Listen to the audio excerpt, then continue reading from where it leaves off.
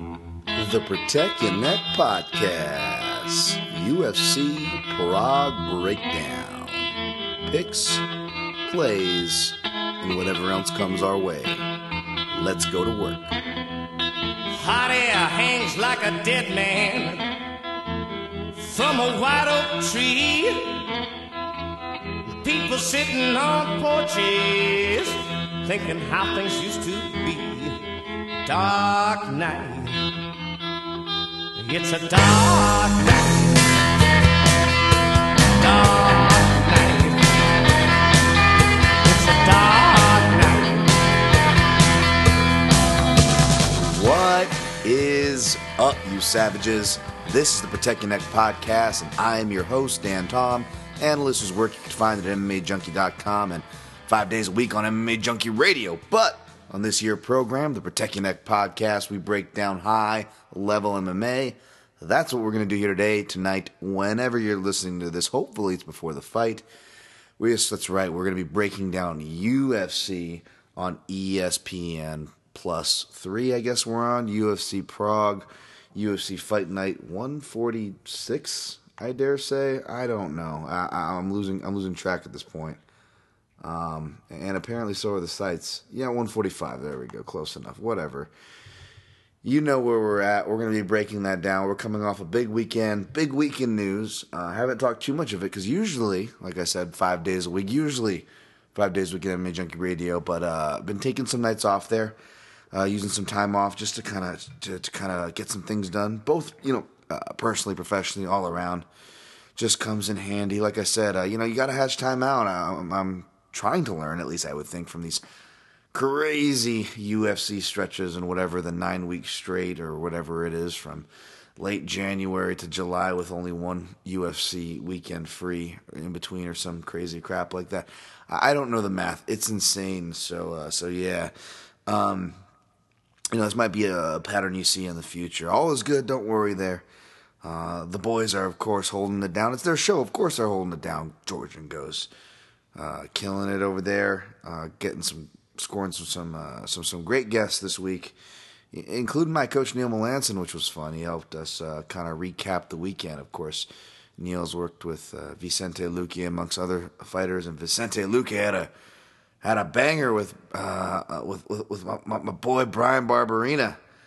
I know the term "my team, my guy" is very used, and rightfully so. It's fun in games, but I guess if Dan Tom had a team, as a lot of you know, and we'll get to in this card, you're already calling out and asking my opinions for Hadzelvich, which we'll get to that fight.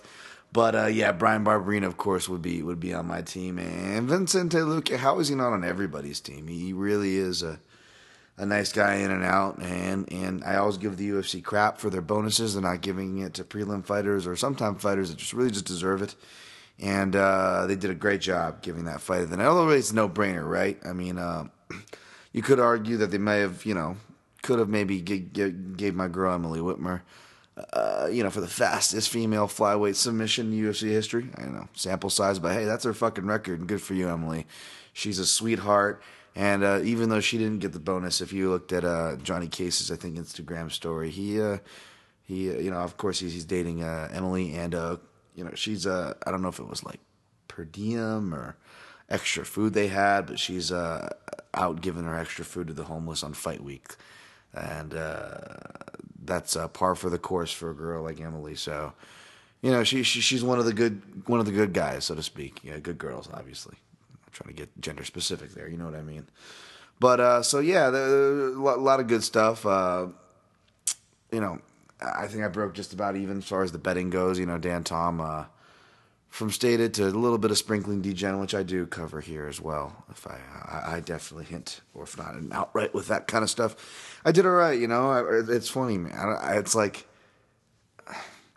quietly, I don't think I've had a losing event as far as picks go, which is not that hard to do, I guess, to come up on the right side of 50%, or 60% even to qualify you as not losing. But I'm ending just positive. I've never had any that really big of nights. or anything in 2019 as of yet, but I am like quietly like kind of coming in a little bit positive. So hopefully you guys, a little taboo to talk about money. And you know me, it's what we talk about here because we're degenerates, but at the same time, I don't really focus it on it too much as far as dollar value. It's more about opinions, rather than any braggadocious fines or busts or bargains here. I'm not claiming to have any of those, except for the bust. I definitely will bust. That's for damn sure. But no, I dare say quietly doing all right. So hopefully you guys are too. Definitely giving you all your positive vibes and playing within your means, keeping it fun because it's a crazy sport. This is just for fun. And some fun matchups to get to. But first, we will get to some news after I finish the very, very brief recap. Obviously, not much to recap for Bellator. Speaking of busts, right? A sport that's full of them. You can't help but have them on all ends. And they put some great matchups together for Mitrione Karatonov to Daly versus MVP. They didn't come together as planned, so that's kind of that, right? And then, of course, the UFC Phoenix, and I already touched on a lot of the undercard and main card there. But, of course, the co-main event, Paul Felder comes through again. I bet him in these close matchups as a dog or maybe even slight favorite at times. And, excuse me, I need some water here. And he came through by decision. Again, it just... I talked about it last week, but just Vic, I don't think he's fighting in the right weight class. And even though Felder can kick hard and Vic has skinny legs, I would argue that the muscular durability and everything, you got to wonder how much of all that is affected. I just don't think we're seeing the best Vic out there. And Felder, man, Jesus Christ, shouts out to him. Hopefully he's recovering better now from what is, I think it's his second surgery now from a punctured lung he caught from a knee. Third round. So Paul Felder, man, what a savage. Hopefully he's not all crazy laid out again for a while, but at the same time takes the time he needs to. Big win for him. And then of course Kane versus Ngannou. Francis just came out laying the business. And Kane, I mean, to be honest, I don't know how good he could have looked or how he could have made all the right moves, and you could have been a Kane supporter and you still would have felt nervous for him. I think that's just heavyweight MMA / any fight involving Francis Ngannou and what it's going to feel like, right?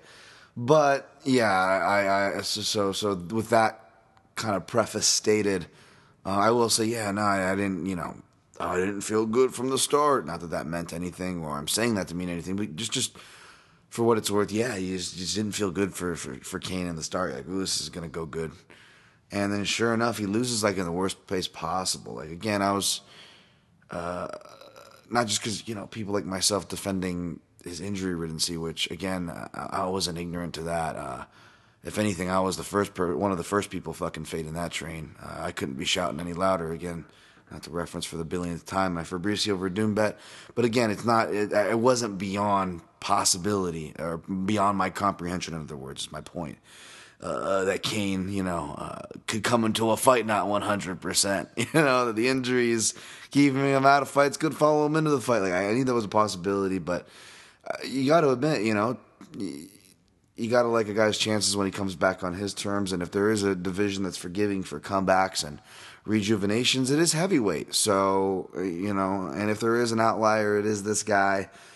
But man, this was a really detrimental loss, I think, in my opinion. Real bad. Worst way he could have lost. Because it just not just fuels the critics, but fuels the critics rightfully so. Even people that would criticize and come around and what I would like to think was a grounded, down-to-earth opinion on him and still defending him like myself. No, that swayed me as well.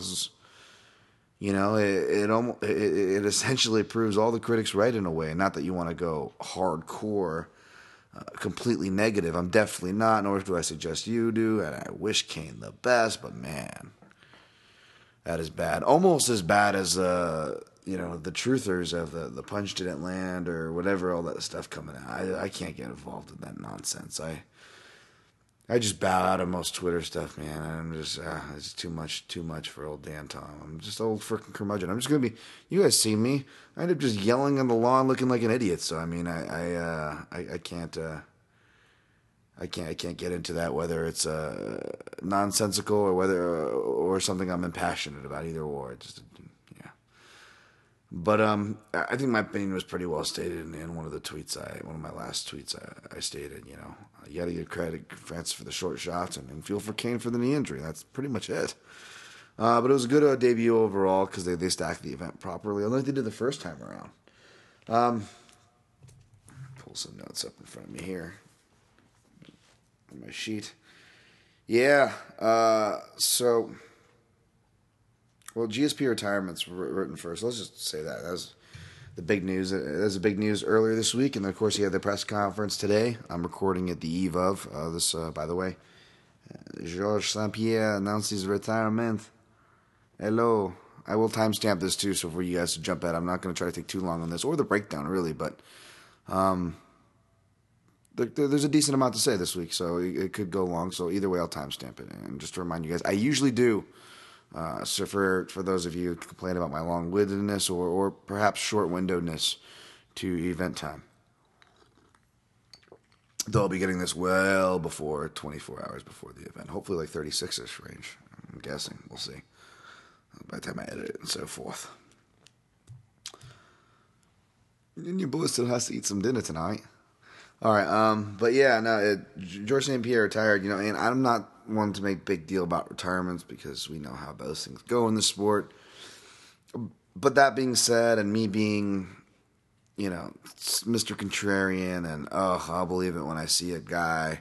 For what it's worth, as much as you can, for what that's worth, I do believe he stays retired. There's not a lot of scenarios to get him out. And to be honest, maybe that's me actually hoping that he stays retired. One, because we'll get to here in a second, just a fucking amazing career and going out on top. And just how rare that is, right? I mean, stating the obvious, stating what's been, battered around a billion times, but it's true. And two, because divisional chaos, which may tie in the next points, and I don't want to jump too far ahead, with talking about how it affects the lightweight division, because that was also a talking point this week. It's been a talking point, it's been an issue, but I believe, you could argue with Dustin Poirier and Tony Ferguson's recent tweets, maybe even Ally Quinta too. I'm really bad with I know that's like fucking from mainstream to low key to everything in between. MMA media and Twitter fucking timelines, like that's all we report on these days is who said who went to. I work in the media and I'm fucking sick of it. So I feel you folks. And subsequently, I'm not that good at keeping up on that part of the sport as much as I need to be, I guess. But yeah, I guess I like witnessing stuff too. And rightfully so, man. These guys are all badasses. I love these dudes, especially guys like Tony, obviously first on my list, and Dustin a close second. Like, those are the real motherfuckers, the guys who fight the fights that nobody wants to fight, which was why I was kind of, and wow, I'm really jumping over, I'm crossing all three subjects here, which is why I was sticking up for Robert Whittaker, even though I knew a situation like this would come up, and I'm not going to go get into the interim world title argument, because to be honest, all the belts are devalued, it's not just the interim titles, the world titles are devalued. Subsequently, in theory, because if the interim titles are valued, so are the world titles. But again, how we are treating world champions are people who, in my opinion, should have been deemed world champions at the time, like maybe a Tony Ferguson or being up there for a second. But we get rid of these belts and give them so fast. But yeah, back to my point. That's why I defend Robert Whittaker so much. Why and we'll end this on a positive note by talking about George's career and his accomplishments. And yes, he was technically the last person, it was the last time the title was, I guess, in action, so to speak. But Whittaker was the guy fighting the dudes that nobody wanted to face. He's the dude fighting Souza when, how many times was fucking Souza ducked for shots or, top contenders or champions, or Yoel Romero 2 times, 10 rounds. Jesus fucking Christ. And just being an odds-on underdog from the onset of his middleweight career, But anyways, I don't want to get back into that same rant because I just did that last podcast. But yeah, I feel for all these guys in title pictures and whatnot. And obviously from the sound of it, with George negotiating with Khabib, that kind of, being what everybody kind of knew on a low key. I mean, shoot, I was predicting that all the way from last year with my, I outlined that with my potential contenders for Georges St-Pierre. I believe I'd like Ferguson, Askren, Woodley. I wrote, these different scenarios up, and Nurmagomedov, not Ferguson, but yeah, I don't know, probably was Nate Diaz was the 4th or something, but yeah, and the Khabib one kind of made the most sense, especially. After he beat McGregor and had that matchup, he was kind of narrowed down between those two. You knew GSP was going to target one of those dudes. And it wasn't a question of whether he deserves it. I think it's an unfair question because he's the most deserving guy in the sport. I mean, spoiler alert, guys, he's my greatest of all time fighter. That could change in 10 years. Who knows what the sport holds in the future? But as far as our sample size for what the fuck it's worth now, yeah, he's the greatest of all time. We've heard the arguments. Mine will probably be along similar lines. It's more about what he didn't get caught doing than what he did do. And even though there are people like myself who I won't just blindly praise him here, I also will come clean with criticisms that stay consistent with them, because every fighter has, even fighters that I love dearly, I have plenty of criticisms for. Like, for example, BJ Penn. It's not hard to criticize that guy, right? I mean, these are fair. But, for example, for criticisms of George, doing the decision a lot, which, hey, as a fan, I definitely got frustrated. Hell, my best bud at the time, Steve Cruz, shout out to Steve, played bass in my band. You guys heard of him. He got me into MMA. His favorite fighters were Crow Cop and George St. Pierre, mainly George St. Pierre. Was a big GSP fan. So naturally, getting into the sport, right during, I was a Tough noob, so right after Tough, and then the Sarah upset happened, and he wasn't this invincible figure. It wasn't like he was just jumping on a bandwagon, and this was more the martial arts George, and so I was really sold. I saw him come with the gi, but yeah, he could wrestle and do all these things, and remember the posters before he fought Josh Koscheck, and that's kind of the fight where he's credited, because that's where he kind of rebounded and out-wrestled the high-level wrestler. But for me, it's kind of when he beat Trigg. I mean, that was a coming-out party.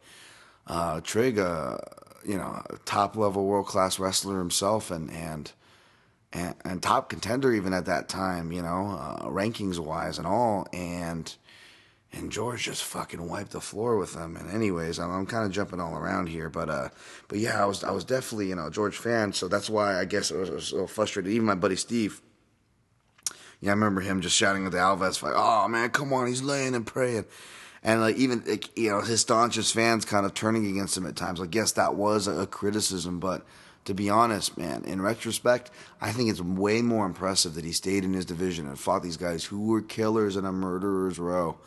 And defended, and yes, also the criticism to that was that he didn't take the Anderson super fight, he didn't move up in weight, which was a big thing and still is a big thing for people like me when we're talking pound for pound great fighters. But so I don't really weigh as heavily the Bisping move. That kind of rubbed me still. I was like, that I was kind of very cherry picking. Like George would, the fans of the sport, your fans, asking for that fight with Anderson, never wanting to move up, and then kind of, waiting years on end to cherry pick the right moment. And fuck, man, he's a good sniper. Good on him. He did it, right? No one's going to take away that, but let's be real. This is, again, back where the belts are devalued. There's another reason why the belts are devalued. It doesn't mean George deserves absolute credit for that win. Great win, regardless of sniping or not. George absolutely deserved the shot, even though politics were BS, and Robert Whittaker still doesn't get enough credit for his positioning in the whole picture.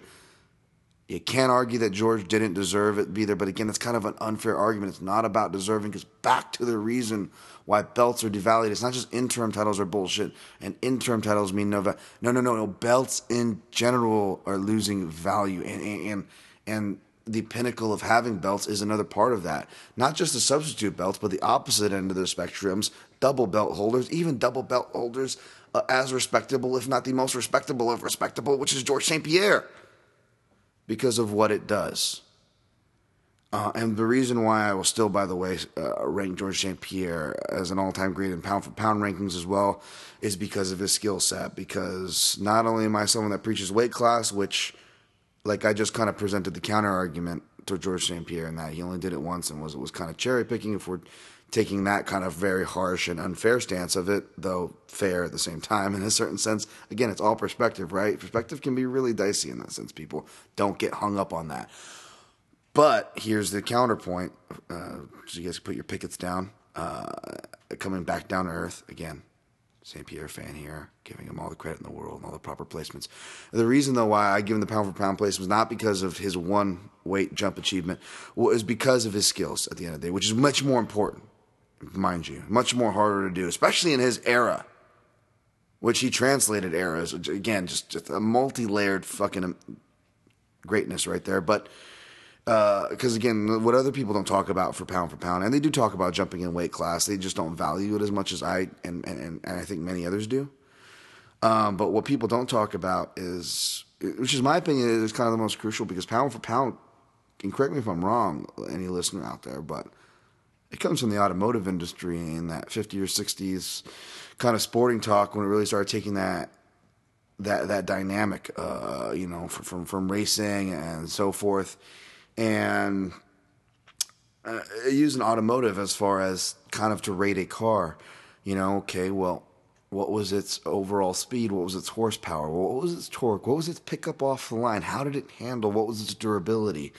You'd have some car, a Cadillac, it's a lead sled, man. It's got great durability, but that thing's slow off the line, man. It's carrying a bunch of lead. Sure, you got a V8 in there. It's a heavyweight, in other words, right? So you kind of can see how maybe car types and that pound-for-pound label translates over to fighters. And I don't see how that stays consistent with the way a lot, and again, it's subjective, so there's no fucking right way to talk about it, first of all and foremost. But for what it's fucking worth, I do find it kind of odd that I would at least hope people would kind of start off from that base point, that whatever they end up for their pound-for-pound arguments of whatever it is, you can at least kind of retrace to some type of substantial argument of, oh, okay, yeah, you're right, he's got the durability, he's got the... And I feel like that gets missed. I feel like it's the soup du jour, it's who's, and that kind of got missed. And I think that was a big argument for why Mighty Mouse was in the argument for so long, is because he could do all those skills. He, if you put it on that base, and that's why George, in my opinion, would still be a pound for pound greatest of all time if he never moved up and took that title. So as much as I can lay criticism to one part of that middleweight title grab part of his career, which may look kind of funny in the record books, like, wait, he just came back for that 1 year, years later. Yep, that's all he did, which is fine. But as much as I or anybody who's playing devil's advocate here as well, folks, can criticize that, by the same breath, I can also genuinely tell you, in my opinion, is I would still be telling you he's the greatest of all time and a pound-for-pound great, which, two different things, if he never did that, because he was so talented as a fighter, just as a pure welterweight, and so proven with those skills as a pure welterweight, being able to mesh those skills. A guy that really, him and Sean Shirk were like the two guys who really were pioneers of the offseason, I would argue.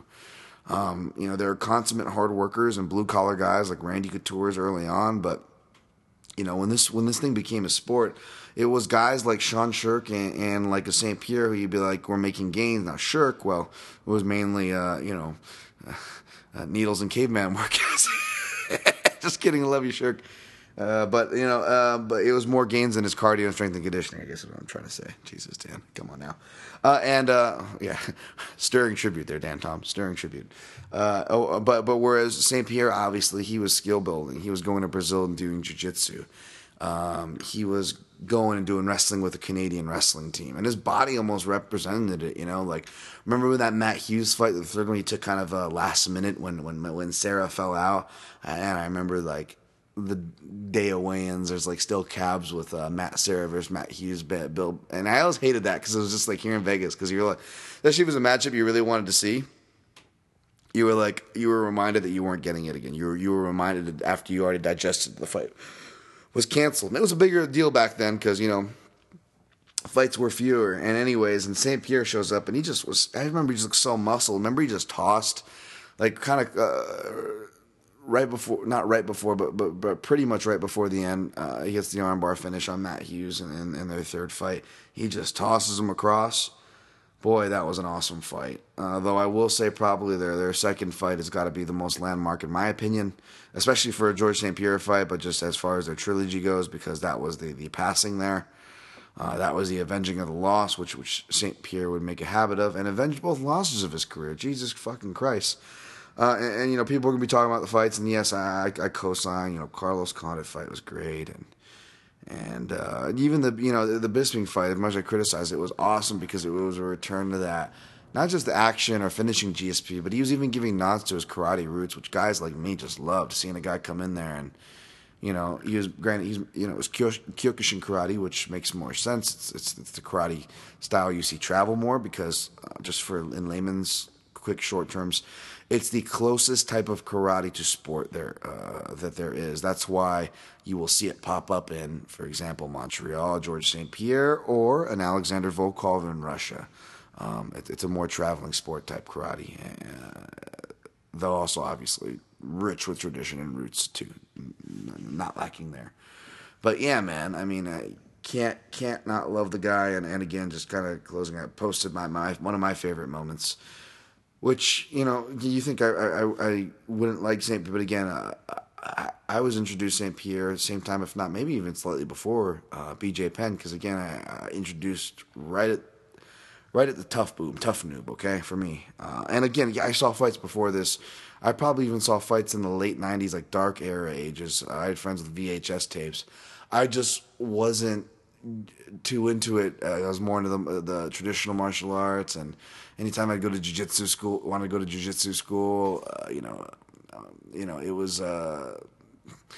was more segmented off. I think I had cool enough teachers toward the end of my traditional martial arts career, if you want to call it that, just for lack of a better word, that it wouldn't have mattered. But it was a different time then, for sure. But yeah, so I didn't really get in too deep. But yeah, sorry, I'm getting sidetracked here. But yeah, so I was introduced to GSP as one of the first fighters I was introduced to, in a sense, just because of who.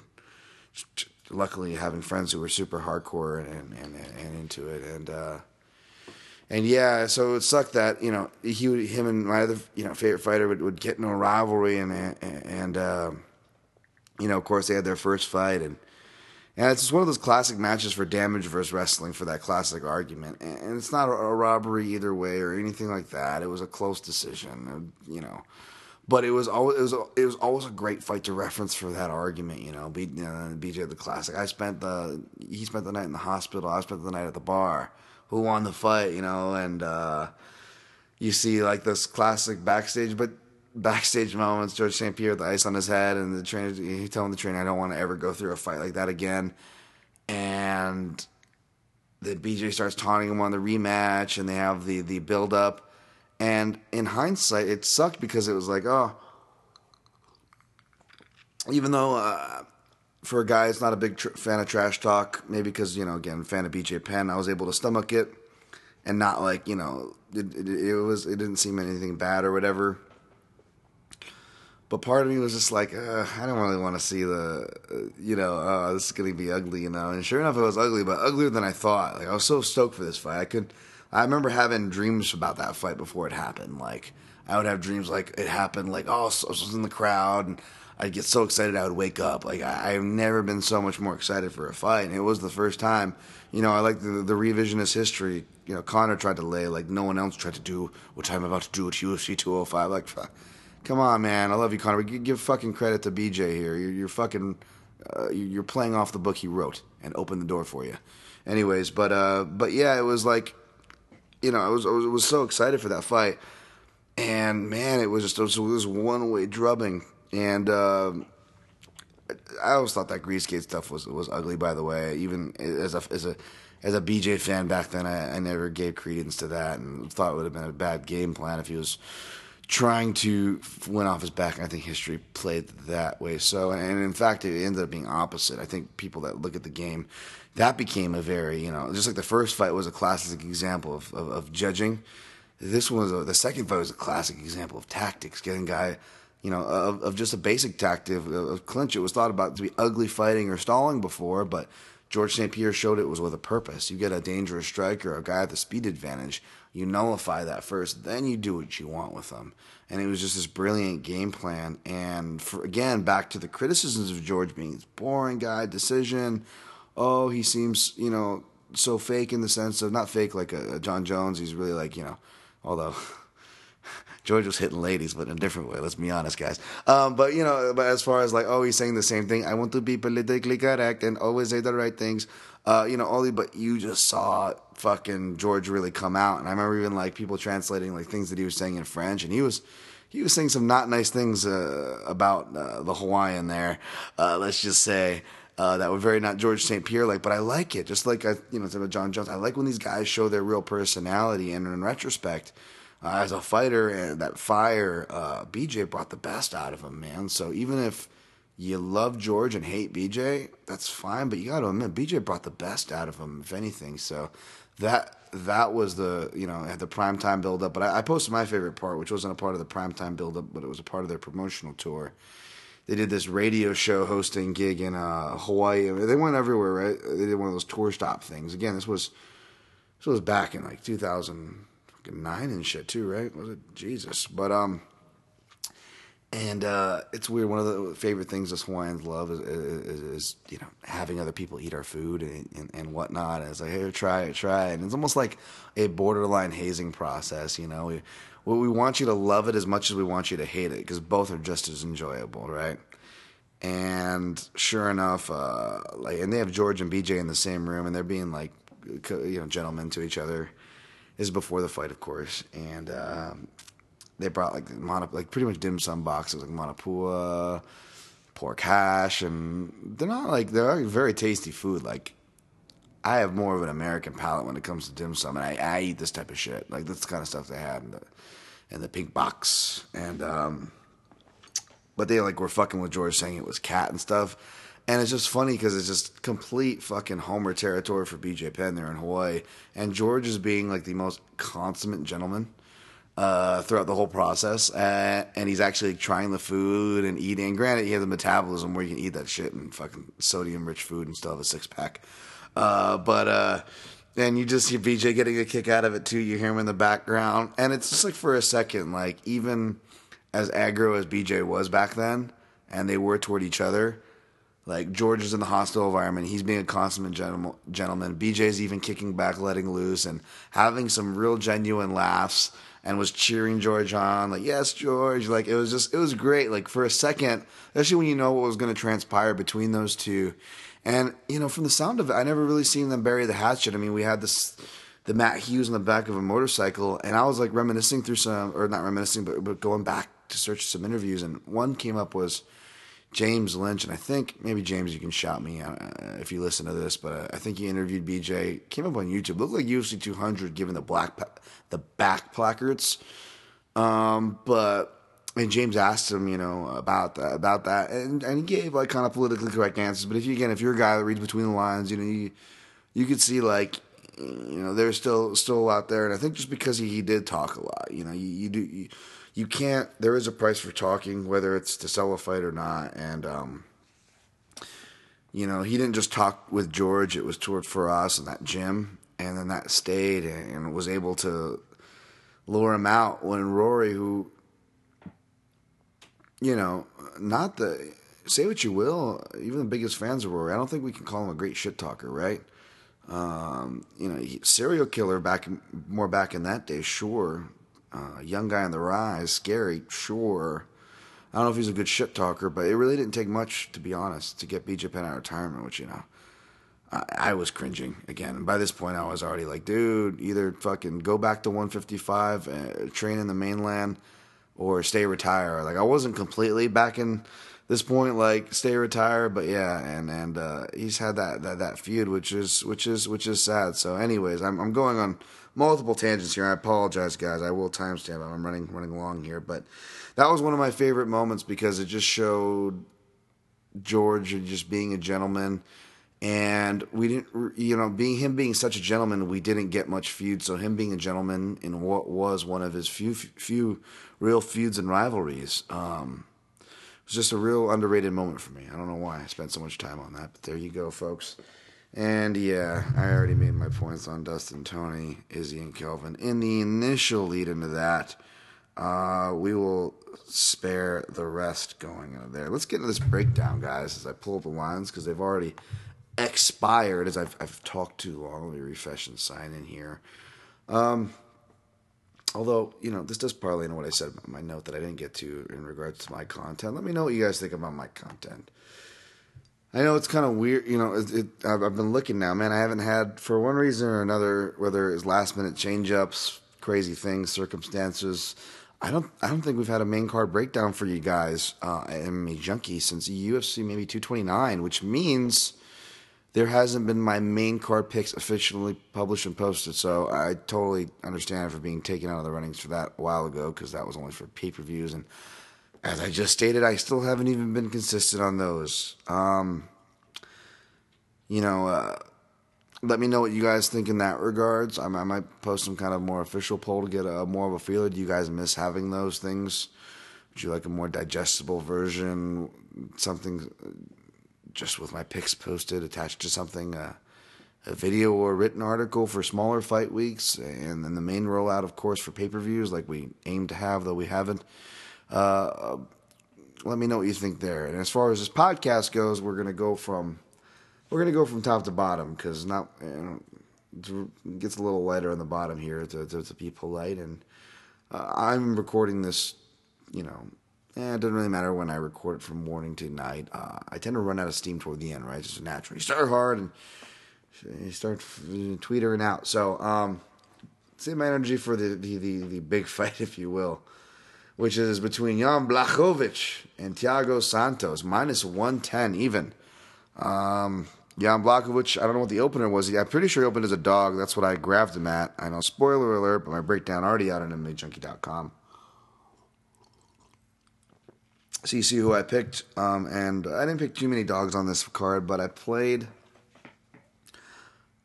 I threw some sprinkles on them all. Nothing too serious. Again, this fight feels like a heavyweight fight, and I don't blame you if you're going either way on this one.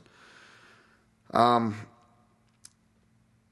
Blachowicz, kind of pretty underrated, though, I would say. I think because he started off his career struggling to get over 500, kind of inconsistent. And then he just showed to gas, and for people like myself, even looking closer, we suspected maybe some knee trouble. He wasn't moving as well as he did, whether it was from guard or otherwise. When you look at his earlier fights, he was a Brazilian Jiu-Jitsu black belt. He's had that ranking for a minute, I believe. And then he had some surgeries. I don't know about time off, but, it looks like he heals, some camp changes, just kind of gets his game together and has this kind of, I don't want to say resurgence, but more just congealed resurgence, if you will. And I'm not sure how long this run will take him, but it looks like he's riding his late prime as a 35, going to be 36 the day after the fight. But Thiago Santos, though feeling like a higher fighter ceiling and a younger guy, he is only a year younger, though they're technically, again, the same age right now, 35 years old. And Thiago Santos, though more athletic than Jan, it's give and take. He goes hard, but I still wonder how much he can take shots. He does get hurt. It's hard. It's easy to forget because he's winning a lot of these fights, but he's getting reacting. He's reacting to when he gets tagged, though.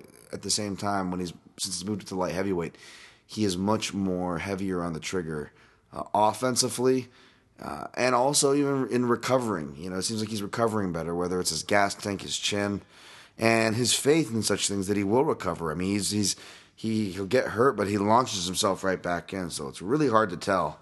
I've always bet, guys who can do things in boxing range against him, and maybe that's why I'm betting against him here, because Jan Blachowicz quietly improved there. He outboxed Jimmy Manuwa, which I know people have been fading Manuwa for a minute, and so have I. I mean, I picked Manuwa to beat him last time, but like I said before, I've actually picked against Manuwa officially since dating way back, like to 2015. I haven't picked him since like 2014, probably, Jimmy Manuwa. Maybe once, and then it was the fight where he did win, whatever that was. And that wasn't Corey Anderson, because I picked Corey Anderson there. Anyways, but yeah, needless to say, point is, I give Manuwa where his credit is due, and the guy can do damage in that range. And Blachowicz was, again, not just his improved jab, but even improved counters, his slip uppercut hook, and he does it kind of off the left side, shifting. And I see him hitting that with Thiago Santos here in the first or second. I think he can, this is sketchy for either guy to go to decision. They both have issues with gas tank, though Blachowicz has shown to kind of adjust that and manage that, whether he's fighting smarter or preparing better. He seems to be managing his tank more, but it's a 5-round fight. And I believe Jan, I can't look off the top of my head. I don't know if he's gone it, but I believe he's scheduled it before for KSW.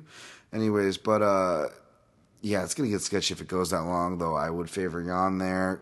I could definitely see him getting the submission, because, again, this fight very smacks of a lot of the Nikita Krylov fight, where, maybe that's why Santos opened as the favorite, because he's the more hotter commodity with the more flashier finishes.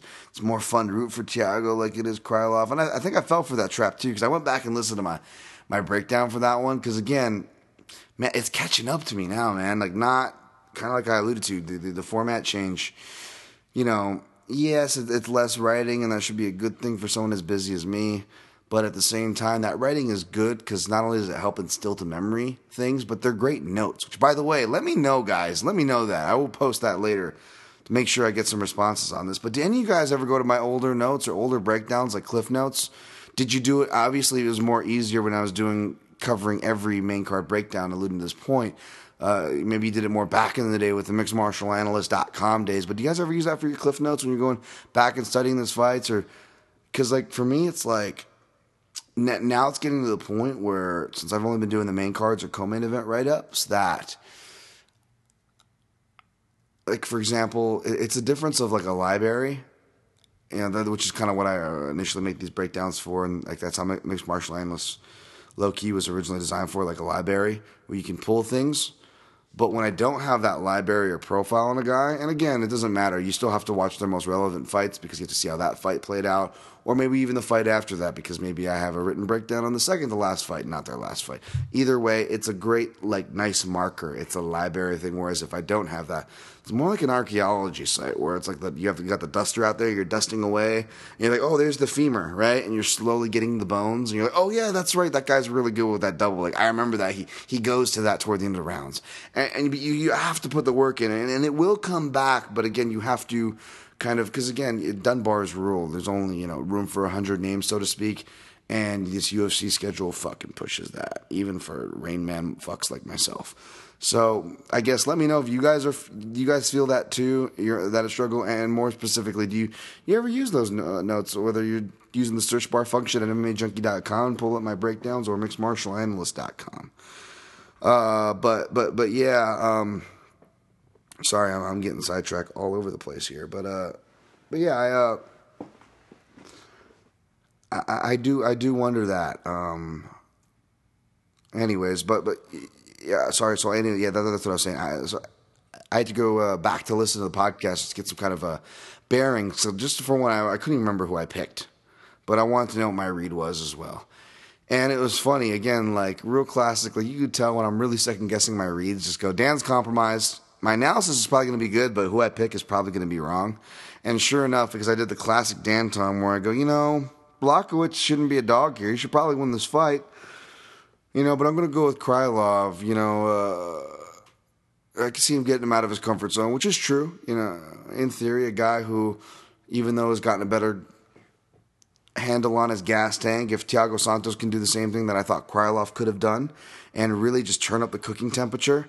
Obviously, we saw Santos come on top of that in his last fight and variations of that in fights before. So, yes, sure, that could happen. That wasn't necessarily a bad pick for Krylov, a guy like Krylov, who very similar to Santos in a sense, to do that. But it's funny. I'm like, but no, Blachowicz is probably going to take him down because he's got underrated wrestling and will use that to counter aggression. And his ground advantage / Krylov's aggression will open him up for a submission. I literally lay out how the fucking fight exactly. And of course, Dan Tom, because I get too into my head on correcting / overcorrecting the steering wheel, I ended up going with Krylov. And thank God I avoided that fight. But I told you guys too. But yeah, it was just, that was terrible read and pick for me. Great read, but terrible pick and explanation. And so maybe I'm playing the same game here, guys. Maybe now Dan Tom's overcorrecting that steering wheel. He's like, ho, Blachowicz was making me money and I turned my back at him on the wrong time. Not going to do that again. And maybe that's why I took the shot when I saw the 120. But I'm not alone because, again, it went to 110, and there it has stayed, folks. I'm thinking on Blachowicz, but not by the submission. Actually by the knockout, or at least rocking him enough to open up for the finish. But I think he'll spark it off from the feet, folks. That's just me.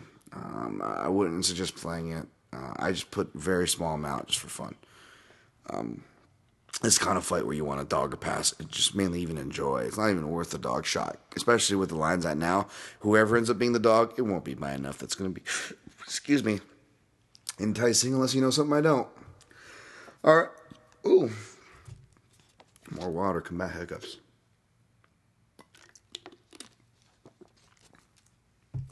All right, co-main event time. Marcos Rogerio de Lima, minus 120, another word, or AKA Florida, because Florida, he looks like that guy. Welcome to my house, we don't even load it, give away submissions. Am I picking? Sorry, I mean to give away my pick there, but yeah, Stefan Struve plus 100. We kind of saw him against Marcos Rogerio de Lima against Stefan Struve light. Weezerik, his last time out. It was a really weird fight. Moved up to heavyweight. Weezerik was favored, even though he took it last minute. And I still probably would have picked him again just because de Lima, I couldn't trust him. I mean, the guy used to fight at middleweight, can't make light heavyweight, now going up to, heavyweight, but really just looks like he's carrying garbage weight. But, maybe, he just grew and he's the thick dude naturally. He is a thick dude naturally, so maybe not a bad thing, right? Okay, sure. But still, he's not a consistent guy. It's hard to, give him credit in the consistency area because I just don't see consistency from him. And I guess that was the most consistent fight as that was, and it was ugly, slow, and slogging. He even when he hurt his opponent, was making good, clear work, like leg damage. He was going for takedowns, giving the guy a way to win. The only way he's shown to win on the big stage, granted, it was from his guard. But still, just was not smart, and, I guess that's what this matchup comes down to. I don't know how you can trust either guy, which alone could maybe make it a dog or pass territory, but no, that's not why. I've regretted it in the past, but I've been more of an optimist on Stefan Struve than most. It's been hard to rely on him. He's been admittedly kind of in his own head a lot of performances.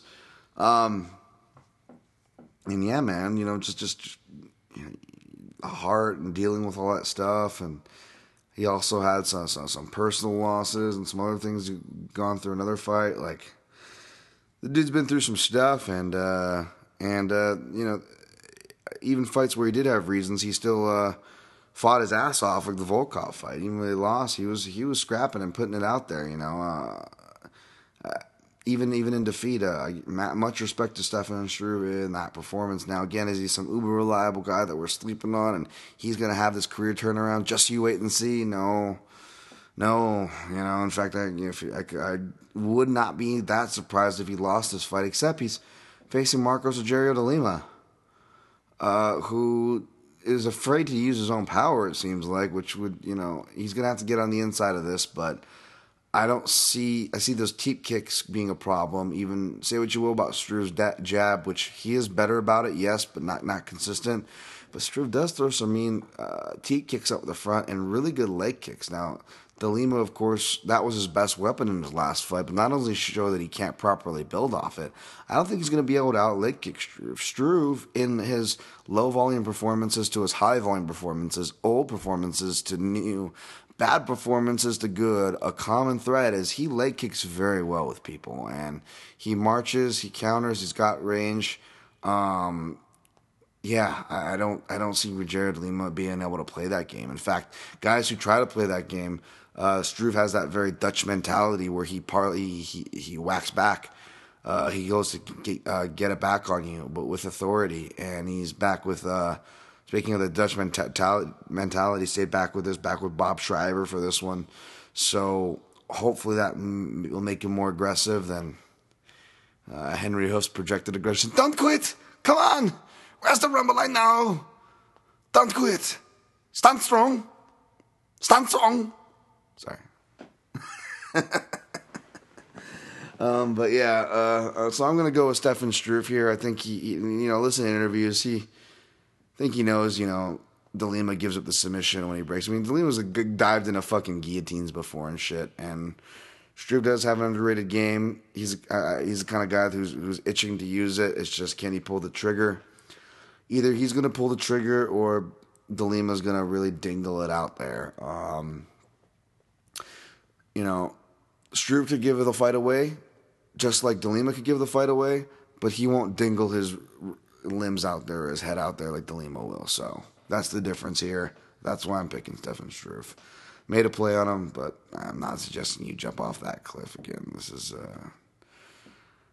heavyweight, hot garbage. All right, all due respect. All right, we got Michal Oleksiejczuk minus 200 versus Gian Vellante, GP Vellante. More like DP Vellante. Hey, Chris. Hey, John, let me out of this. I'm married. Gian Vellante, who should have his own reality show at this point. I mean, Jesus Christ, I was listening to him on UFC. He did a UFC Unfiltered like a week ago or so, like a co-host in the studio. I'm like, okay, I gotta hear it, at least if this guy's in the studio. The fucking dude doesn't disappoint. He's just hilarious.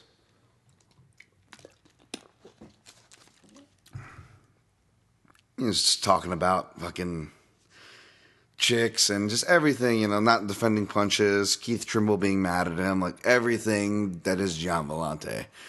And it does not sound like he's made any efforts to change. And they were like, you should shoot a takedown in this fight, shoot a takedown, which actually would be interesting because he has the wrestling advantage, which we'll talk about how that could play into this fight. But not only do I not see him doing that, because he never does, and who knows what he can do, even though apparently he's got underrated jiu-jitsu. We've never seen it in a fight. He was just explaining why he doesn't want to, and it was they kind of actually spelled it out, which is what I thought. Like, I think Sarah's like, oh, you afraid you're going to gas? And, he kind of was bashful, but I think that's what it was. And he didn't even remember that he shot a takedown in his last fight against Ed Herman. And he did, but he actually shot in the third round and trying to secure it, and he failed, and you kind of saw the fear and the retreat, like, oh, I got to catch my breath before this guy comes after me, and it was that exact scenario. Maybe that's why Sarah or whoever asked him that question. But you could tell they're being playful, but almost like just as frustrated because they love the guy and they want to see him use all his tools to get these wins rather than going to, 4 split decisions and losing half of them or whatever it's been. But yeah, so that just not that I had any confidence, not that I was even leaning toward Vellante, but that definitely did not give me any reason to try to look for the dog reason to pick him. I'm going to go with Oleksiejczuk because he's durable, it's got the gas tank, he's going to put out more volume. But here's the interesting thing. Oleksiejczuk tends to get off to a slow start, even though he's got a lot of first-round finishes as well. He'll get his ass kicked in fights and come back. That's not uncommon in or out of the UFC, I guess, but what makes his volume so effective? Well, the slow start is interesting too because Gian Vellante, Even though he doesn't get a lot of finishes lately, he still has that power, right? Or enough power. But what makes Alexejic's volume effective, which I gotta guess that's why he's favored, and a lot of people like myself are picking him, he's pretty good at mixing in takedowns, and he's not the best takedown artist, but he's pretty decent, especially because he's not the biggest light heavyweight. So he's being able to score him. I don't know if he's going to score him against John Vellante, not just because his high takedown defense percentage, which I don't have in front of me, but he really is a good wrestler, and though he uses it defensively as opposed to offensively, he does damn well defensively. So what happens if they're in a kickboxing match? It could get interesting, but again, still picking Alexejec because less of a sample size, but doesn't take much to be more consistent than John Vellante. And I say that with love because I love Vellante, but that's the truth. And I'm picking Alexejec here. I guess dog or pass, but I'm not really touching this one either, folks. At all, actually. All right, next fight, Liz Carmouche. Minus 140 for Uriah Faber. Lucy Pudilova, plus 120. Yeah. I could agree with those odds, although it's like an ironclad favorite when it comes to Carmouche for me. I feel like I haven't bet against her a lot, but I feel like the times I've done it, it's hurt. And she's just one of those, she'll show up every time you're like, okay, the fade's on. She'll be, like, oh, she's older, she's inactive, in rounds, she's inactive on her schedule, hasn't fought in a while, whatever argument you want to kind of compile, she'll just fuck it up for you, and I mean that with love. I'm picking Carmouche here, by the way, but like she'll like stare at her opponent, kind of strike just enough, switch stances, do enough stalking, right? Get some things going. Maybe she's not throwing, but we'll put that urgency on. But what she always does is she gets those late round takedowns, and she'll muscle them down. Again, she'll gorilla the girls down from the body lock, trip them, get them against the fence, get that top control time, throw some short elbows, and kind of seal the round. I think that's what she's going to do here to Pudilova, get her against the flinch. Pudilova's going to be a handful. She can pop, but, Carmouche got a chin on her. She got Uriah Faber's chin, let's be honest. And she's yet to be stopped, only submitted twice. You got to go, pretty far back for those. And the last one was Ronda Rousey. And in both those fights, Ronda Rousey and Marloes Kuden, she had both the girls in trouble. I love that Marloes Kuden fight, by the way. That's like the female Silva Sonnen, for me, one. Yeah, but yeah, I'm gonna take Carmouche to roll with that here. Pudilova, she's fucking a strong powerhouse. The only person from Prague, she's gonna have that, and she's got no quit on her. She's just a fucking crazy ass girl, man. She seems nuts, man. She seems all right, Dan. Easy, Dan. I'm just saying, she's got the fire. She's got that fire. Puddle of love. Dogger pass though. I stayed the. Oh, I didn't. I put the over in a leg. So hopefully, knock on wood, that hits, because both these chicks are fucking tough. I mean, Pudilova looks like this. Like you treat her like the bad guy in a scary movie. Like, you back your car into her, and she's just fucking like DC said. You back your car into her, she's still coming. That's great. All right. Carmouche. Jesus Christ. All right. Next fight. Petr No Mercy on minus 300 now. All right. John Dotson plus 250. I'm taking Jan here, but I was just being careful on this one. This isn't like anyone looking to parlay this one. I think this one goes to the decision. I took a stab at the chalk as far as it's one of the props I took, a chalk prop as far as favorites that I like, but only like an angle on. And this is one of those, especially because I'm not parlaying him. So I just did the minus 150. I hit the chalk for by decision. Which sounds silly, I know, but Jan will, even when he's having a parlay feast, like when he was, just a feast, I should say, like with Douglas Da Silva de Andrade. With goddamn, I want to go back and find everyone's tweets from that fight. That was just so goddamn fun. With the last Mohicans, Vitor Belfort tweet. He just had that fucking strong, fucking the Brazilian hard target, like fucking Brazilian Van Damme in there, Douglas Da Silva de Andrade. Like, I was just like, can somebody please get this man a cut off denim jacket in there, please? Just I need that visual right now because, the UFC gloves already look like the leather black cutoff gloves, and if you give him the black denim cutoff jacket, and he's got the fucking short hair, long mullet, ponytail, like that's just so fucking 90s tough guy, early 90s tough guy. Oh, it's fucking great. Oh, it's great. Anyways, but even in a fight like that, like he's on cruise control. He's not overextending himself. He's finding his points. He's working off his rhythm / how much he can pull his opponent out of position or what his opponent gives him. And he does get aggressive, a bit too aggressive at times, and he will get hit early in the process of finding himself. Kind of like a Max Holloway in that sense. He'll take those shots early, but he's confident in his chin and his reads. Because once he has his reads, we see what happens, and we kind of see why he's so eager to get to that rhythmic point of the fight. But against a hitter like John Dodson, which, say what you will about John Dodson's age, recent record, and motivation, which you really got to question at this point. What's going on in there? He's a lovable guy, but it's like, what the hell are you doing, man? Are you just happy to fucking be in staring contests and throw a couple of ones and twos every once in a while and expect to win the decision? And that's why he's going to split decisions, and that's why I kind of see he's going to decision, because he's durable, he's a veteran, he knows how to play the fight out, he can wrestle, he's got footwork, he's got the southpaw stance for distancing, he can duck and weave and dart out of the pocket, so he will have eject buttons to pull, but Jan's going to make him fight, but also, kind of back to my other point that I was originally alluding to. Again, Dodson, say what you will, the power is still going to be there for all the criticisms you lay, and that will be enough to check the aggressive, exciting fight that Jan will want to be pushing on him. So I think this could be more exciting than meets the eye, and I would hope it is, but at the same time, a guy going with that decision prop, maybe not too exciting. Let's keep it, this will be a performance to actually see if Jan could out-veteran the veteran, where you have more weapons, you have more mobility, maybe some speed and youth on your advantage, and some stylistic ploys you can use.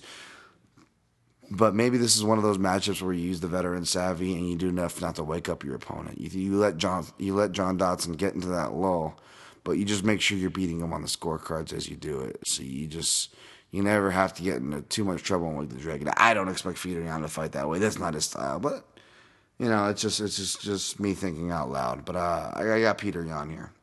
All right, next fight, which is rounds out the main card. Magomed Ankalaev, who to me looks like Dagestani Stipe, right, guys? Look at him. He's got a little bit of a pointy nose and, a little bit more pronunciation from the bone features, from his body to face, because he's carrying a little less meat than a heavyweight, right? But look at him. Look at the side-by-side. Is that not Dagestani Steve Miocic there? But yeah, he faces Kilson Farias, plus 175. This is a dangerous fight. This is, I would say dog or pass, but to me this is like one of the biggest passes in general. In fact, it's on my fights to avoid, which I'll recap these picks and plays at the very end, guys. It's on my fights to avoid. Kilson Farias. He reminds me of, what's that one dude who was out for a minute and got the upset? He fought like Leon Edwards back in the day.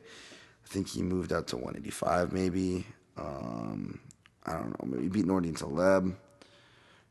Brazilian guy who is in England. God, I said enough people are going to be upset. I'll look him up, guys. Stop yelling at the, save your voice. I know, I'm usually that guy too. But, I'll bring him up. He reminds me of him. He's a jiu-jitsu specialist, black belt, I'm pretty sure. But he's actually fought decent competition too, quietly decent competition, winning record guys, tougher organizations, maybe in some of them traveled, etc. A deceptively tough regional record for whatever that's worth.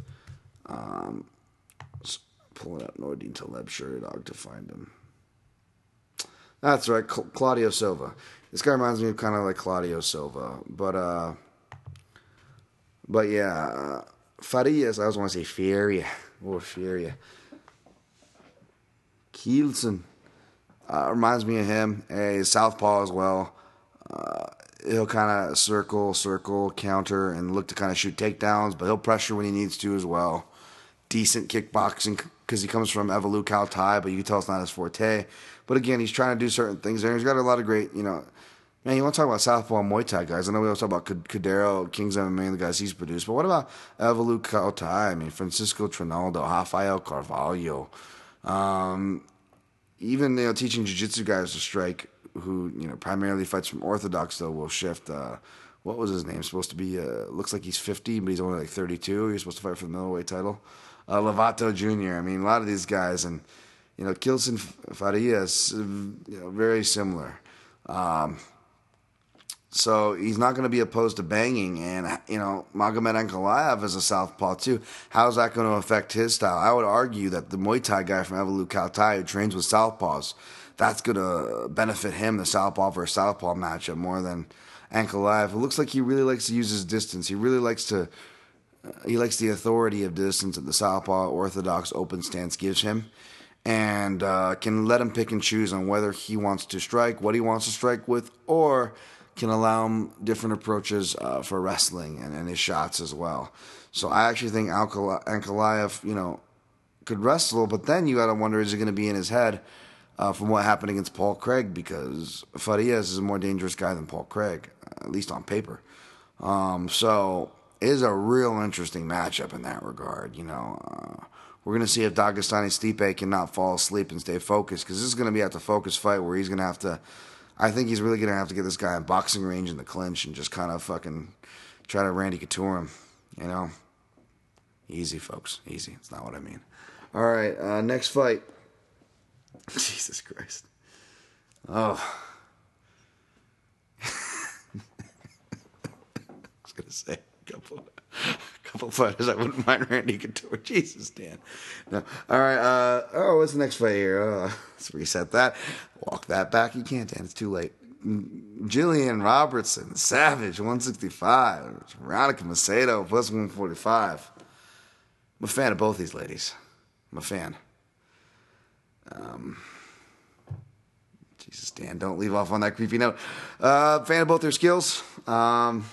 Should be a close fight by the lines. Yeah, no, this is about right on the lines. This could get dicey. Macedo, she's just a spitfire, man. Maybe it's that Latin fire she's got. I mean, it's in those eyes, right? I mean, look at it. Oof. Be still. Props to my boy Khalil. Anyways. But yeah, she I like it. She got that karate stance in all seriousness. She's explosive, real dangerous head kicks, which is probably going to be Jillian Robertson's biggest threat on the feet, and she's going to want to get this on the ground. And Jillian Robertson doesn't waste too much time. She's pretty aggressive. She knows what she wants. She'll pull guards. She'll go half guards, double legs. She's got a lot of tricks up her sleeve. She's well trained. She's well trained by Din Thomas. And but it's kind of tricky, Din, from what I gather, is not going to be in her corner. Was listening to the interview James Lynch, and she's used to traveling in enemy territory or traveling, across the world and whatnot. But yeah, she's only traveling with one person, a corner person, workout person, warm up person. We'll see how that goes for her. But the game plan's pretty straightforward, and Macedo's got some leg locks and scrambles she'll ensue, but I think Robertson can capitalize. I mean, I want to say she had some lulls, but, Marina Bueno or whatever her name was, I mean, she's kind of was unproven. It's hard to know. I believe she was from Shootbox, and she had some armbar and submission wins before, and sure enough, we saw why. And that was a brutal armbar. I think she kind of slept, let it got too deep, and then when she was forced to defend, I think she then realized she was too close to the cage. But even then, it looked like she was still going to be okay. But as she went to turn and go with the angle, Marina Buena Silva, I think her name is, she went belly down on that armbar, and that's what just changed the game on it. So that was brutal. Glad Jillian Roberts is okay. She's a young girl. She's training in great place, American top team. Looks like she's doing good coming out of her shell. James Lynn's asked her about some type of photographer following her around. I was like, oh, I wonder what kind of photos he was doing. He was underselling it. There's some nice photos. You're underselling it, James. Son of a bitch. No, there was she. Hey, I'm not hating. I'm glad. Empowerment, all that stuff. It's fucking awesome. I'm not trying to come off as a creep here, so apologies for that. But I'm just more laughing at myself because Dan Tom's sense of humor, which sadly most of you probably do, which is not a good thing for me. If y'all know my sense of humor for this podcast, you may get why I laugh here or there. But I just appreciate intricacies of the interview. And yes, I'm not going to beat around the bush. I do appreciate a beautiful woman. There's nothing wrong with that, folks. I can say that. I'm talking about their skills. Hey, I talk more about these ladies' skills in this podcast more than most media members talk about these ladies' skills. And that's not a diss on most media members. It's kind of more the way our game's set up. But in my defense, folks, all I'm saying. That's all I'm saying. All right, Dan, we get it. Who are you picking? I don't know. I can't stop thinking about how they look. No, just kidding. I'm picking Jillian Robertson here. Again, the ground fighting is a more consistent path when we're rolling the proverbial dice of probabilities in this type of matchup. I think we can all agree on that. So I'm going to go with the better ground fighter on paper and from what we've seen, Jillian Robertson. All right, next fight. Carlo Pedersoli minus 150, Dwight Grant plus 130.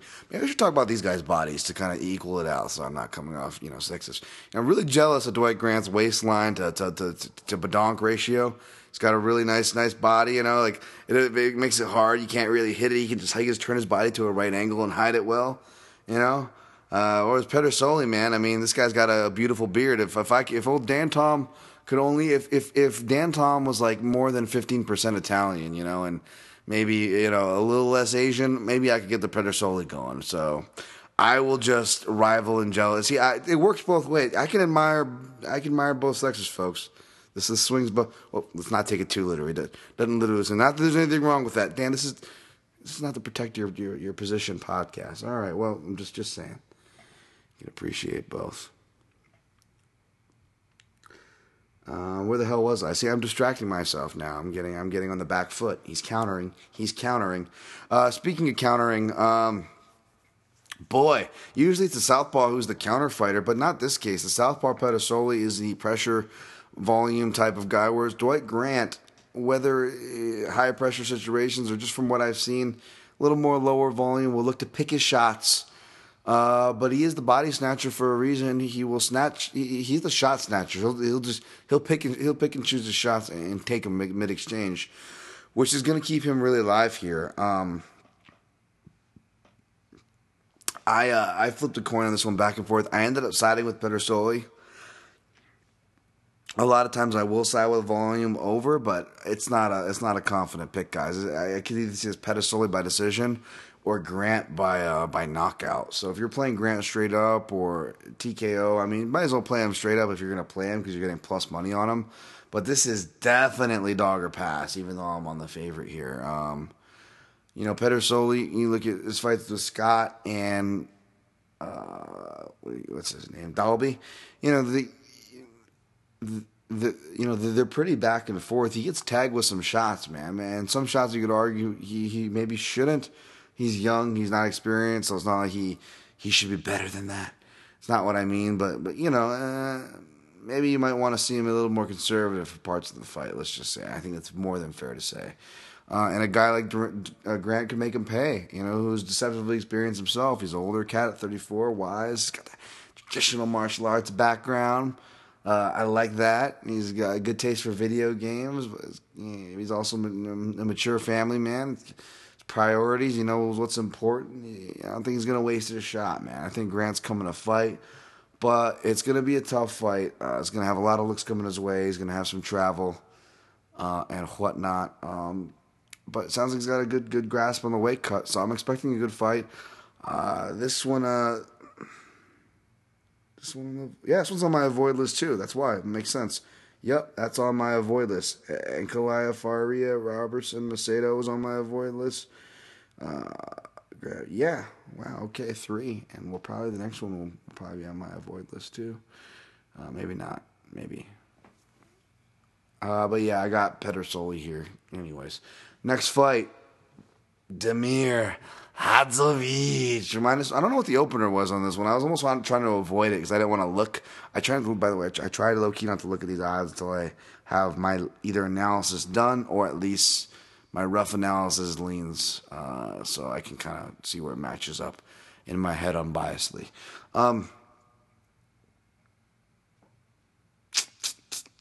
Yeah, so I don't know where they opened at, but yeah, Hadzovic minus 115.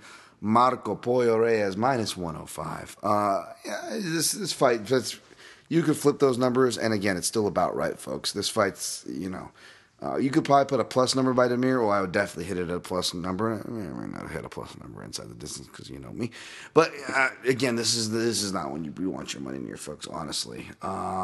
I am picking Hadzovic, but I tried to put my bias aside. I know it's like, oh, you pick this guy every time. But honestly, he's not a guy you want to play as a favorite or even, I dare say, at close odds. I mean, he's not beyond getting hurt, as tough and fucking Terminator-like as he looks and is built. He still puts himself in the fire, right? And granted, that was fucking Tyson landing a perfect shot. And I did take him against Tyson, but again, you want to take Damir Hadzovic in those spots, in those plus 345 spots and shit, because he will hit like he did against Held, where I took him and felt very strong on him there. And other times as dogs. I really like Hadzovic, man, from the Cage Warriors days. He's always been a beast in the clinch. He came from jiu-jitsu. He's he's the bodybuilder, so he's a real athlete of a dude, but not just depending on that. He re-geared it. He didn't take the meathead mentality into the sport by any means, but you could fucking see it on his body. Just a beast in the clinch, knees and elbows, and that's where his Muay Thai is going to be better than Pollo Reyes. Pollo Reyes can tie kick, but Hadzovic, even again going back to his Cage Warriors days, I mean, this guy could tie march and leg kick himself. He also has some really underrated front teeps. So I don't see Reyes' leg kick's going to be able to stand range with a guy who can tie march and teep. Furthermore, Reyes mainly throws his kicks off of punches / when he's feeling in stride. So not that Reyes can't get in stride, not that he can't hit, hurt, or knock out. All those very possible for him to do to Hadzovic. But again, a lot of punches and momentum for those leg kicks to land and for those punches and combinations to happen. You better hope you don't eat a jab straight down the center, which is what Hadzovic seemed to dust off. Because again, Cage Warrior days, he had all these weapons and he put them together, but he was like a kid in a candy store. Whereas, like, you look at his last fight with Hein, even though he kind of had a bad second round and maybe he was gathering himself and whatnot, and or just kind of had an off round or took it off, whatever the speculation you want to throw upon that. What he did bring to the table in that fight was some really improved boxing. Now, it's not the same type of boxing where, like, a guy like James Vick, who I believe was a bad stylistic matchup for Pollo Reyes, where he's going to really, like, really pull Reyes out of his shell, in the sense of he'll pull Reyes out of his shell with aggression, because Hadzovic is aggressive. He's going to make that kind of a fight, which is why if you guys are going to play anything, play that this fight doesn't go the distance. That's the safer line. I think it's like around, like, was it like 170 or 180? You could actually put that straight up or some type of a parlay. But small and degenerate, of course. Again, we're talking about props here. We're talking about parlaying and MMA here. Two things that are just limited and stupid. But for what it's worth, it's the podcast to talk about that kind of stuff. But yeah, I don't see him taking those advanced angles and using his length like a Vic would per se. But his boxing was really improved. Defense improved. More showing, more tight, but that's good. I would rather him do that than what Reyes typically does. And why I say typically is he typically moves his head and will be kind of wild and free-flowing, and it kind of gets a little too blended and a little too a little too risk-averse, even though it's defensive head movement, because he's blending it with his punches, which is not a bad thing. But again, when you're being aggressive, you start to see diminishing returns on that defense, right? Doesn't matter how technical and defensive you are. If you're a high volume pressure fighter who your game plan is to go at it, you're just going to naturally get hit, right? I mean, see Max Holloway, some of the greatest strikers and the biggest, most technical guy, they're getting hit because certain styles, aggressive styles, bring that inherently. And Pollo Reyes does. But he had like no head movement in his last fight. Granted, he won, and granted, his opponent really wasn't moving his head either. But it's just weird. It's like, I know Frivola wasn't moving his head, but Frivola was throwing heat, and Frivola's got sting on his punches, and he did a pull. He did some pulling at the right time, especially for that end shifting 2-1-2 finish that he hit Frivola with. But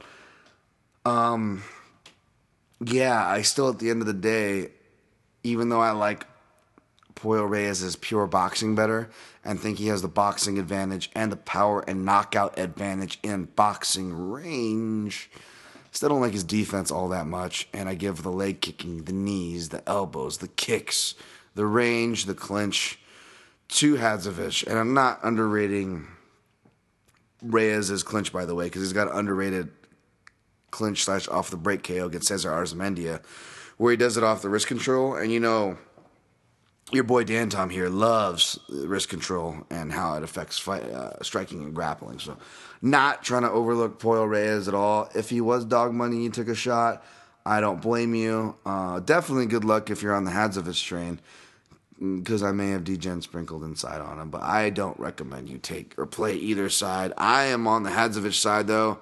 If you are looking at anything to sprinkle degenerate-wise, maybe look at trying to play something this fight doesn't go the distance, maybe. If that works with your taking, because you're not really seeing too much plus money unless you're just going to take a hard side on a prop or something. All right, next fight is the last one on my official avoid list, which, I only go 3 to 4 officially, and that is, it may seem weird to you, you might think, why don't you parlay this guy? All he does is win. Oh, Michel, meet my consigliere, Michel, or whatever the line from Dodgeball is. That's what I think of whenever I see Mini Fabricio Verdú. Michel Prazeres, minus 440 versus Ismail Noridayev from Grozny. But, I looked at the year he was born, and yeah, a lot of those people from Grozny moved to other places of the world, folks. And Austria is where this gentleman looked to have come up. And one of those deceptive regional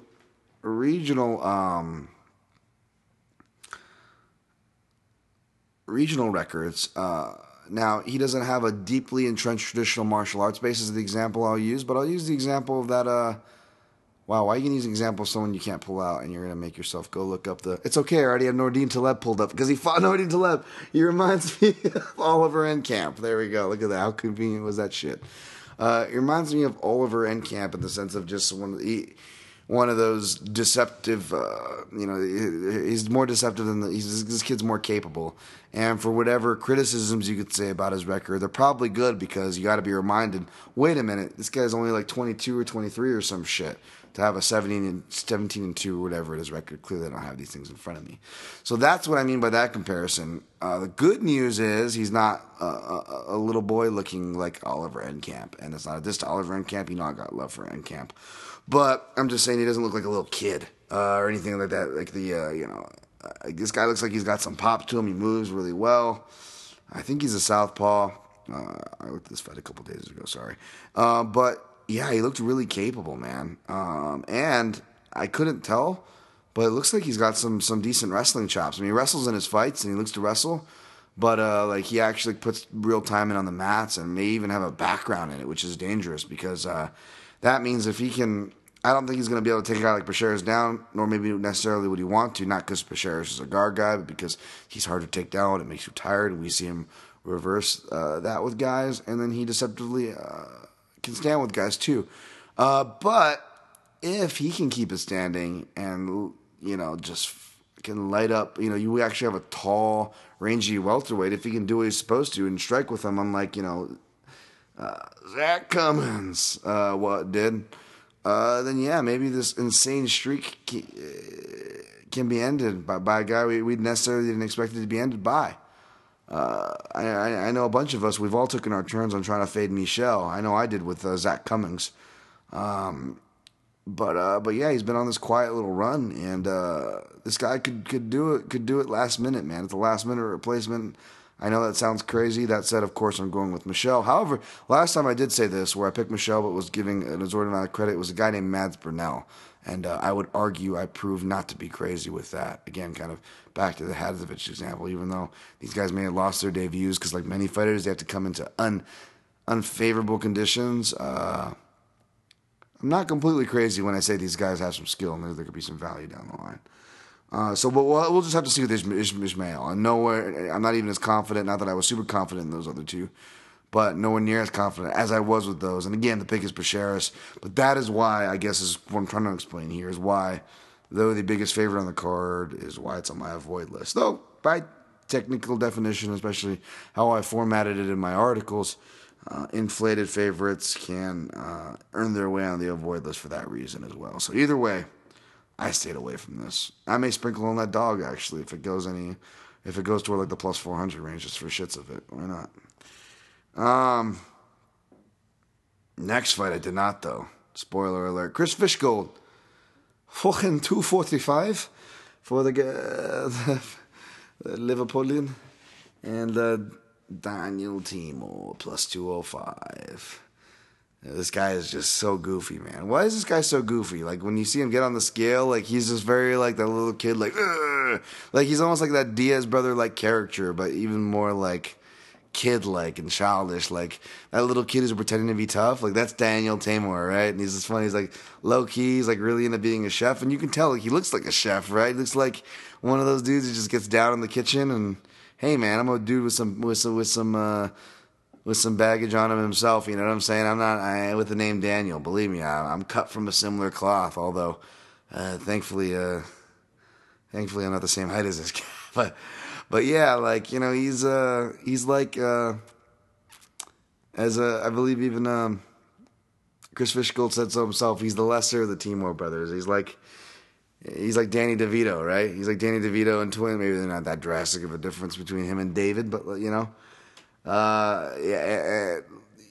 All his finishes in the first round, lower competition. We see him fade and lose anytime it goes past. We see him gas, even give up submissions. So I think that's what's going to happen here. And I like Fishgold. I liked this one as my lean. I liked it when I did the analysis. And I liked it even more after I heard the interview with Lynch, but he is a parlay piece for me. I parlayed him with the over and one more thing, and he is also the second prop. Again, I only took 2 prop stabs, and they were just angles at chalk. And this was the other one. I took Fish inside the distance minus 130 because I think he's going to get the submission. And submission was like minus 125 or something. And you got to look at dimes on that. Sometimes you can get more value on the wider prop. But if it's so close enough, then I'll just take the inside the distance. Because like back to the interview, he really feels strongly on this matchup too. He knows what he's got to do. And thankfully it's within his nature, and he's going for he quoted 3 minutes, which could be dangerous. That actually could be worrisome when you hear a guy speak like that. But either way, it made me pull the trigger on the inside the distance prop, so I laid the chalk on that. Yeah. All right, next fight. Oh, boy. This is an interesting one. This could be on the fights to avoid because of the nature of the fight, but at the same time, it's one of those weird fights where if you have an angle either way, like I could honestly see a bet either way on this, guys. And that is Rustam Khabilov at minus 145 versus Carlos Diego Ferreira at plus 125. I don't know what this opened at. I would not be surprised, though, if Khabilov opened as a wider favorite. And deserved favorite. And for that reason, I wouldn't blame anybody betting Khabilov here, which is rare to bet Khabilov because he's not exciting, he's not a sexy bet, he's not a sexy fighter, and his line, even when people aren't high on him, the odds makers know what this guy's going to do, and he's pretty consistent about doing it, so his lines are pretty high. So it ends up being a dog or pass. But the dogs aren't that tempting. And again, the reason why this guy's not too much of a sexy guy or his style, there could be a lot of things that make you pull your hair about him. I mean, it might just be one of those Dagestani dudes who just do that. We see that with a lot of these guys. They just don't fucking throw. They'll just do kind of just enough, and they get in this like Rashid Magomedov, where the striking type of dudes, or well, a lot of them are more the striking type Dagestanis, to be honest, for the most part. Which maybe is weird why Rashid or Rustam doesn't. He said that he felt pressured parts of his career to strike. I could see that. He loses his spot to Benson Henderson, and then they just give him murderer's row of like dudes who just aren't fun to fight. Like Norman Park, who seemed fun for a second there, then just went in this crazy decision run. Or, they give him the Adriano Martins of the world, who we'll talk about. I don't have it in front of me. But yeah, like in his defense, he got guys that weren't like, Kahan Johnson, like just not stylistically fun, not big names. So, I mean, there was a lot of factors that helped him, aside from himself, keep him on prelims and not be that exciting. We know he can throw spin kicks and punch in close distance, but he's not the strongest combination or volume guy. He just strikes at the right times, and those are the kind of strikes the judges like, but really just relies on his overall pressure, primarily his grappling pressure, scoring the takedowns. We'll see him come on strong early, take the second round off, hit the third, or sometimes guys might get a striking edge, but he'll still somehow win the round, or he'll just come strong those second and third. So, I mean, this guy knows where he's at in the fight, in other words, which is why I was leaning toward him and picking him toward the end, toward crunch time. And it's not a confident pick because it came toward the end. But I actually ended up going with Carlos Diego Ferreira, a guy who I've underrated many of times. So maybe it's a little of that. But you look at the guy's skill and you get worried, the sample size. And it actually started to level out. And then he gets hit with the USADA thing. And he bounces back from that. Still looks in good shape. Still looks like he can go the decisions. Still looks furious. Is winning. Did it really change too much? So whatever that was, we could just chalk it up to everybody's on steroids, as Nick Diaz says. The guy's sample size has solidified, at least to the point of prior criticisms that me and perhaps others may have had, or at least questions at the very least, maybe not criticisms. Those are a little unfair to say. But yeah, he's shown he can bang it out, though, even when he gets hurt. He got caught cold by Kyle Nelson, giant lightweight there early, but showed that he can recover. He's got decent enough wrestling, and I think that's the thing, Khabilov's wrestling is good, but we don't see guys try to take him down. And when they do, they're surprisingly successful. And that was something we learned with the Adriano Martins fight. And I think that Ferreira is not as big or as strong, especially from the clinch, as a guy like Martins. But I think his double leg's a little better. It's a little more faster. And he's definitely more scramblier than a guy who's he's kind of stiff. He's got a limbersome nature about him, Martins. But Martins knows how to play position. He's really good from that half guard, double forearm, double wrist control, or Kimura. He'll kind of stall. He'll work. He'll threaten a mount pass, a side control pass, submission. He works the chain from there so beautifully. It's really basic and it looks like a nothing burger, but he does a lot with it. And Ferreira actually uses that position too. He used it on Luke Nelson or whatever his name was. I know that guy is not a big name, but he also used it on guys like OAM and stuff in ground transitions. So if he gets him to the ground, especially later, and his pressure builds up, man, I could. Maybe not submitting, but I could see him, really working and putting him in spots, because even a guy like Khabilov's got to respect the ground game of a third-degree black belt, like Carlos Diego Ferreira.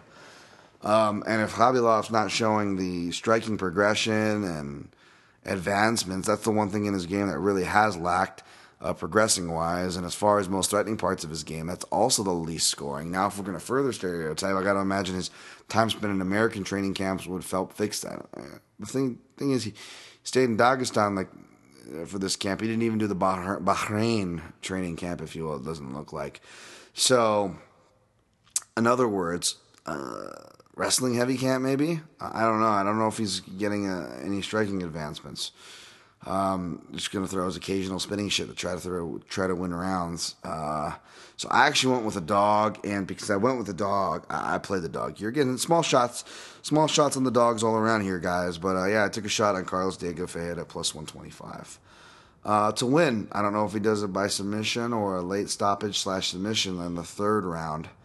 But Derek Love's ears just itched. No, Derek Love, that wasn't a signal for you to make a play. But I do think about. I haven't forgot about the third rounds, y'all. I haven't forgot about those third round plays. I haven't found one I felt strong about. Although, part of me itched was about all about that Barberina third round play. I've played that before with Worley. I thought maybe he'd give my I was like, no. And good thing I didn't, because he was the one that got finished in the third round, eh? And I did end up picking Luque for that fight, for what that's worth. Anyways, no third round play. Just wanted to give a shout out to one of the listeners there. But yeah, that's the pick there for that fight. All right, lastly, Damir Ismagulov. I don't know, dude. Look in the mirror. Versus Yoel Alvarez. Plus 235. There's probably so many Joel Alvarez's in the world. But this guy's from Spain. I want to say, was he a last-minute replacement? I don't know if he was or not. But yeah, he seems like it, because we're usually for MMA fighters from Spain end up on cards because someone falls out. Damn, that's not how.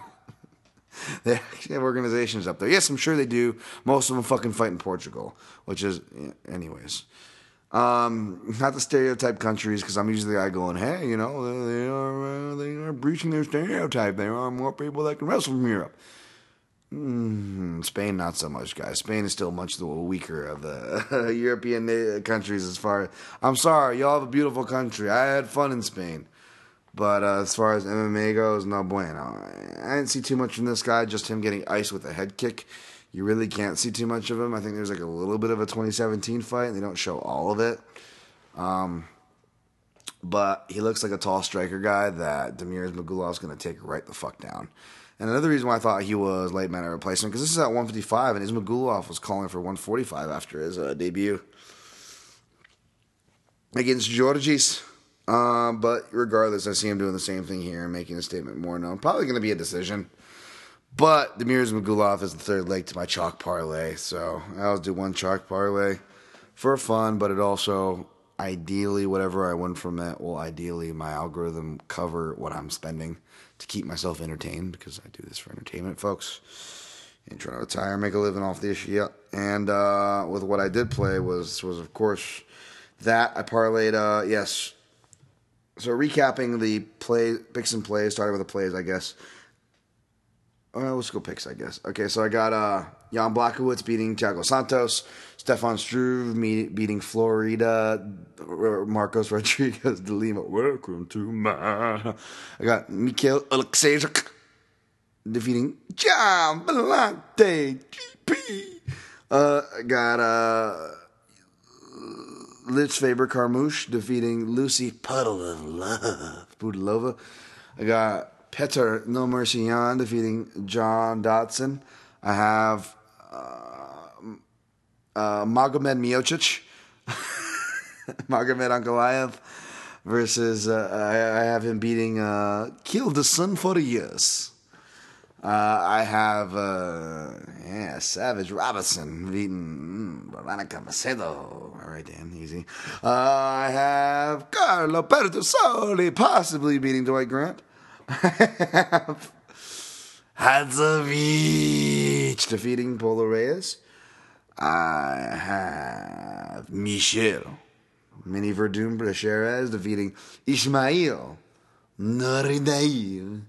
I have Chris Fish, Fulgen Fishgold, beating Daniel Timur. I have Carlos Diego Ferreira defeating Rustam Khabilov, who really hasn't done much since his suplex over Vince Pichel and helping Gary Oldman take over Air Force One. And I have Damir Ismagulov beating Yoel Alvarez. And I parlayed Chris Fishgold, minus 245, Ismagulov, minus 275, and the over in Pudilova Faber at minus 365 for plus money for my chalk parlay. My straight bets were only 3, but they were all my dog picks. Threw down on Blachowicz when he was plus 120, who is now even money. I threw down on Struve when he was plus 120, who's now plus 100. I threw down on Carlos Diego Ferreira, who's plus 145, who's still plus 145, I think. Or is he plus 125 now? Wow, he's plus 125 now. Okay, I guess that line did go down. All right, well, my writing's bad. Either way, props only played 2, which were angles on chalks, and chalks themselves. Fish Gold inside the distance, minus 130. I laid the chalk there, and then I also laid some chalk by decision, which I don't feel that great about. Minus 150. Fights to avoid, Michel Pereira versus Naredaiv. Dwight Grant versus Pedersoli. Fucking that one's volatile. Robertson versus Macedo. So sit back and enjoy it. Easy Dan. And Magomed Miocic versus Farias is on the avoid list. All right. Forgot to answer a question, which I guess I'll answer real quick. Submissions and transitions. You can hit me up on Twitter, which will parlay this into the outro, at Dan Tom MMA, at the PYN Podcast. By the way, at the PYN Podcast on Facebook, Instagram, Twitter. Same address for all. I won't spam you. The likes go for a lot. And you can reach out for questions as Rob Freer, at Freer_Rob did. Did Felder have trouble with Vic when he was getting long and being aggressive? Will pressure be an issue with Gaethje if he fights him? Yeah, that's when Felder was getting hit the most, obviously, on those fully extended shifting shots when Vic was having confidence being aggressive. And yes, obviously, you guys see the aggression being an issue, but it's not an issue Felder won't have answers for. Not only does Felder, too, have leg kicks of his own and is not too savvy and can deal with kickers, the hardest kickers, and Edson Barbosa. Not many people can have that 3-round let miss test before they face a Justin Gaethje. That is worth something. That doesn't mean he's going to win. In fact, Felder will probably be the dog, and deservedly so. And that's not I'm a huge Felder fan. That's not a disrespect to Felder at all. But Felder will have answers and elbows that I think are really fucking interesting. We see him collide with elbows and obviously improve boxing. Not to mention the spinning shit, which he parlays off of being kicked hard. I mean, Felder is going to have a plethora of answers, and he is getting better, whether you like him or support him or not. You can't deny that the man's getting better. He's a very big, durable lightweight. So, will the pressure be an issue? Yes, but he will have answers to it. So, more on that if it ever happens. Hopefully, we just need Felder to get better. But thanks for that, Rob. Y'all can listen to this on iTunes. 5-star ratings and reviews are really appreciative. I got a new one that just said good podcast or something, whatever. That's fine. Thank you. A 5-star rating went with that. I think I got like a 4 and a 1, and the rest are all 5s. I'm not even mad at that 4 and the 1. I know I've had some 1 performances, and especially toward the third quarter of last year where I was in the shitter for many reasons. But no excuses, folks. Bad performance is a bad performance, and I will own it. So that being said, the fucking 5-star, that fucking helps, man. Really, let's be real. Appreciate those. I am working on things, folks. The reason why you have not seen me 5 days a week, I am working on getting things done. I just have a lot of things from taxes to eye doctor, personal stuff, getting back on track, and just professional stuff too, folks. So more on that to come, but it is being worked on, which means the other things will come down the line. But until then, before we get to these SoundClouds and Stitchers, you can find this podcast from all smartphone-friendly players, mixedmartialanalyst.com, folks. Just go there. Of course, there's breakdowns, there's other little goodies and tidbits. Toggle to the side, or you don't even have to. Just scroll down, and you will see the Amazon and On It click-throughs. If you buy anything through Amazon or On It, everybody uses Amazon. And I know a lot of you actually use On It, too. If you click through those banners, a small percentage goes back to me in the podcast. None is taken from you. We're a good way to support the show or show some appreciation for the work without actually having to even spend any money. It's just a click, guys. Really appreciate it. If you do, let me know so I can shout you guys out and I can know to look for it on the affiliate reports that I get. So please and thank you. Enjoy the weekend. Thanks for listening to this podcast. And always protect your neck.